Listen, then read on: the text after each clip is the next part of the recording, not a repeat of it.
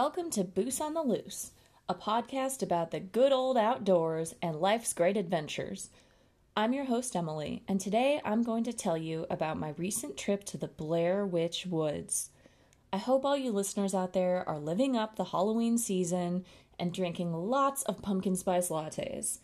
I've actually had some pretty fantastic fall coffee delights this year. Creamy pumpkin cold brews and cinnamon apple harvest teas. I like how creative some of the cafes are getting. Obviously, I wanted to do something scary, since it's October and basically a law of nature that you should scare yourself into a frenzy this month. Last year I went to Salem, Massachusetts with a group of girlfriends and did all the touristy witchy things. This year, my friend and I wanted to do another trip to a haunted place. We were trying to decide between Sleepy Hollow or Harper's Ferry, both notoriously delicious spots for dark tourism. I didn't know much about either one, so I dove headfirst into the hidden depths of the internet to find information. While looking at a map of the Harper's Ferry area, I happened to see a town labeled Burkittsville. I gasped. "Is that the Burkittsville?" I exclaimed. "The one from the Blair Witch?" People have started coming to Burkittsville as if it were Charles Manson's The Spawn Ranch or Ed Gein, the serial killer's house, to visit a haunted place. The Blair Witch 2, Book of Shadows, is one of my favorite psychological thrillers of all time. I rewatch it at least once every year and can quote almost the entire movie. It's set in Burkittsville, Maryland, like the original Blair Witch Project and the second Blair Witch 2, which for some reason isn't called number 3. In the movies, Burkittsville is a backwoods, podunk town full of dumb hillbillies with missing teeth. I can vividly hear Sheriff Craven's bumbling accent yelling at the tourists that the witch isn't real.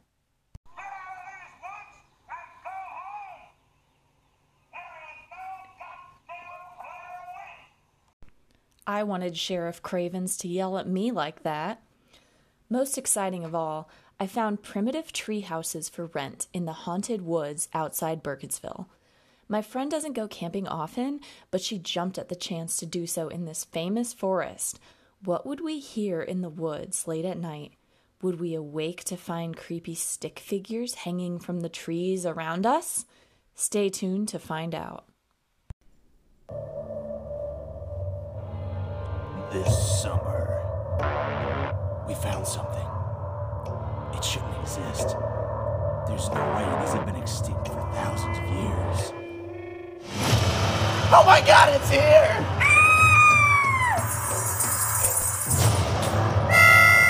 What the hell is that? The call's coming from inside the house! Daddy! I'm scared! These dogs ain't acting right. Get to the chopper!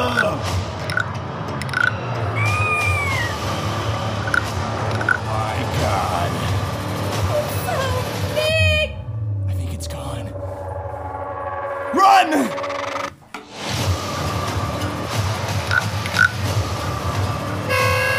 Jake Gyllenhaal is the Ghost Boos. Clusterfuck Studios presents Boos on the Loose. Now, I need to say that I'm well aware that the Blair Witch movie is not a true story, which is frankly the coolest part about it. As any film geek could tell you, the Blair Witch Project was groundbreaking. The first reason is that everyone believed it was real. We can chalk this up to both the directors and the advertising strategy. The directing strategy was basically to drop the actors off in the woods and say go. There were no rehearsals. The actors had little contact with the outside world and had no idea what was coming as the directors created the freaky scenes around them. HorrorGeekLife.com calls it a taped recording of a live performance, improvised, impenetrable, and stirring. That's pretty cool. But the advertising scheme was even cooler. Mastermind Julia Fair went to extreme lengths to convince audiences of the documentary's veracity. She created falsified historical documents, including historic deeds, letters, and court records. Due to her intense research, every detail is convincingly accurate. Long before the movie even hit the screen, a fledgling website was created which described the film as a real investigative project run by local college students. The website presented Julia's quote-quote historic evidence and a lively chat page, drawing over 2 million hits before the movie was even released. The AU Review states, due to the internet being in its relative early stages of use, the access to information was limited compared to today. It wasn't so easy to fact-check stories. The Blair Witch Project's online marketing was thus able to gain a legitimacy that would be impossible in the current digital age. To achieve this, the directors created a website that would not just serve as a blatant advertisement for the film. Instead, it would sell their audience the mythos surrounding the movie and encourage visitors to participate, share, and discuss the information. In many ways, they pioneered viral marketing. Julia Fair somehow convinced the Sci-Fi Channel to air The Curse of the Blair Witch, which featured the unused video segments for the film. When the Blair Witch Project debuted at the Sundance Film Festival, the town was plastered in very convincing missing persons signs containing the actors' faces. The world was so thoroughly duped that the actors were marked as deceased on IMDb. Their parents even received condolence letters in the mail. Even now, 22 years later, there is still misinformation surrounding the history of Burkittsville. That's some really impressive faking, and more importantly, some incredible storytelling. If you're interested in the falsification aspect, I recommend checking out some of the additional links on boostblog.com. Corner, get in the corner, come on! James, what are you Get in the corner now, come on! The second reason the film made history was its found footage style. Basically, the idea that these were home videos created by the deceased, which were later found and contained evidence of the events leading to their death. This style had been used in the past, particularly in the 1970s, but after the Blair Witch it really took off and became a bona fide subgenre of cinema. As Horror Geek Times puts it, it wasn't something that hadn't been done before, but it was something that captured the sign of the times, wrapped it up in twine, and cast a spell on the world. The film cost almost nothing to make and has grossed an incredible $140 million and counting, the most impressive profit in movie history.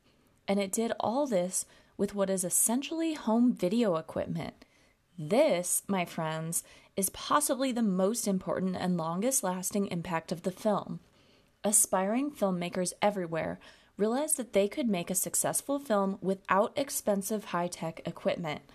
Home videos weren't just for kids anymore, cueing in the YouTube revolution. The Maryland Center for History and Culture has accepted fans of the film with open arms. They opened an exhibit dedicated to the film and invited Julia Fair to speak. A representative from the organization said, "The Blair Witch Project holds a special place in our hearts here at the library because of a connection, albeit false, to our collection." It's worth pointing out that the website is full of stories of Maryland witches that really did exist. Magical girl, who are you?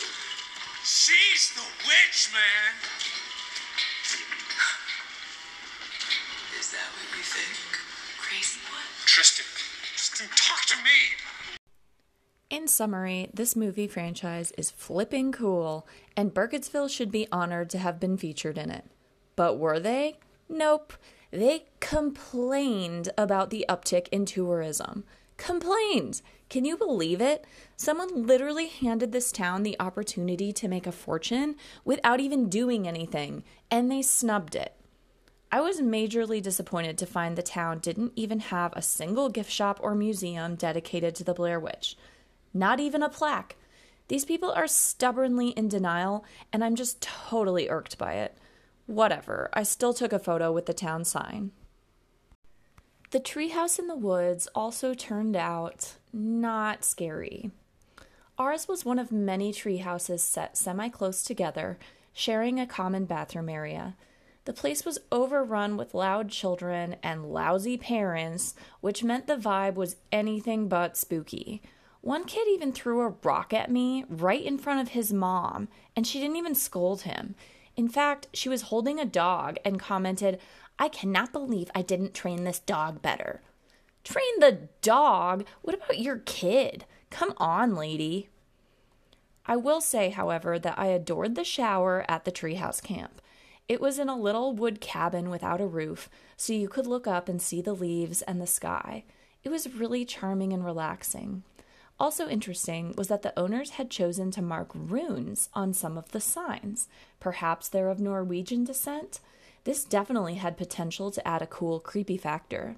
If only there weren't so many screaming children. My friend and I were surprised to find some cool Civil War ruins right up the road at Gathland State Park. Curiously, we parked and wandered around to read the signs and watch some men prepping to do a reenactment. The plaques were written in such a way as to make the entire war sound like an interesting game of chess. I've always thought that the memorials should commemorate people who died in the battle, not just the quote-quote strategy of the generals. Plus, having recently read a 2,000-page book on the subject, I was well aware that the Civil War battles were one big cluster beep in which men walked blindly into showers of bullets, and strategy really didn't apply. On the bright side, Harper's Ferry was definitely worth seeing. The historical sites were really well done, and the hills and rivers were stunning. We especially enjoyed the historic candy shop, where I splurged on historically accurate sugar plums, bourbon balls, and pistachio shortbread. In addition to candy, the store also sells games, including an old fortune-telling game called Black Cat. We brought a copy back to the treehouse with us to play around the campfire. We enjoyed a free wine tasting at Snallygaster's and then participated in an evening ghost tour. My mom had done this tour back in the day and highly recommended it. She said it involved peeking through windows at actors in period costume, which sounded like a really unique experience. Unfortunately, they've apparently done away with the theatrics, and now it's just an ordinary telling of ghost stories in front of old buildings. But it was still fun. Back at camp that night, I decided to do some yoga in the moonlight. I was balancing precariously on one foot when I looked down to see a giant toad sitting on my yoga mat. I landed to the side of my mat, then sat and talked with the little guy for a few minutes. Eventually a stick bug crawled by, and then the toad left me to pursue its dinner.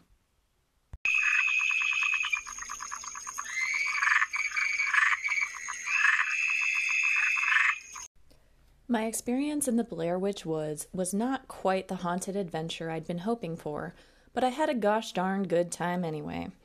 And I've enjoyed sharing with you guys the history of a wonderful movie franchise. For photos of my trip, links to more information, and discussion board, check out boostblog.com. That's BOOSEBLOG.com. I'll leave you with a quote from Nietzsche. "History is nothing more than the belief in the senses, the belief in falsehood."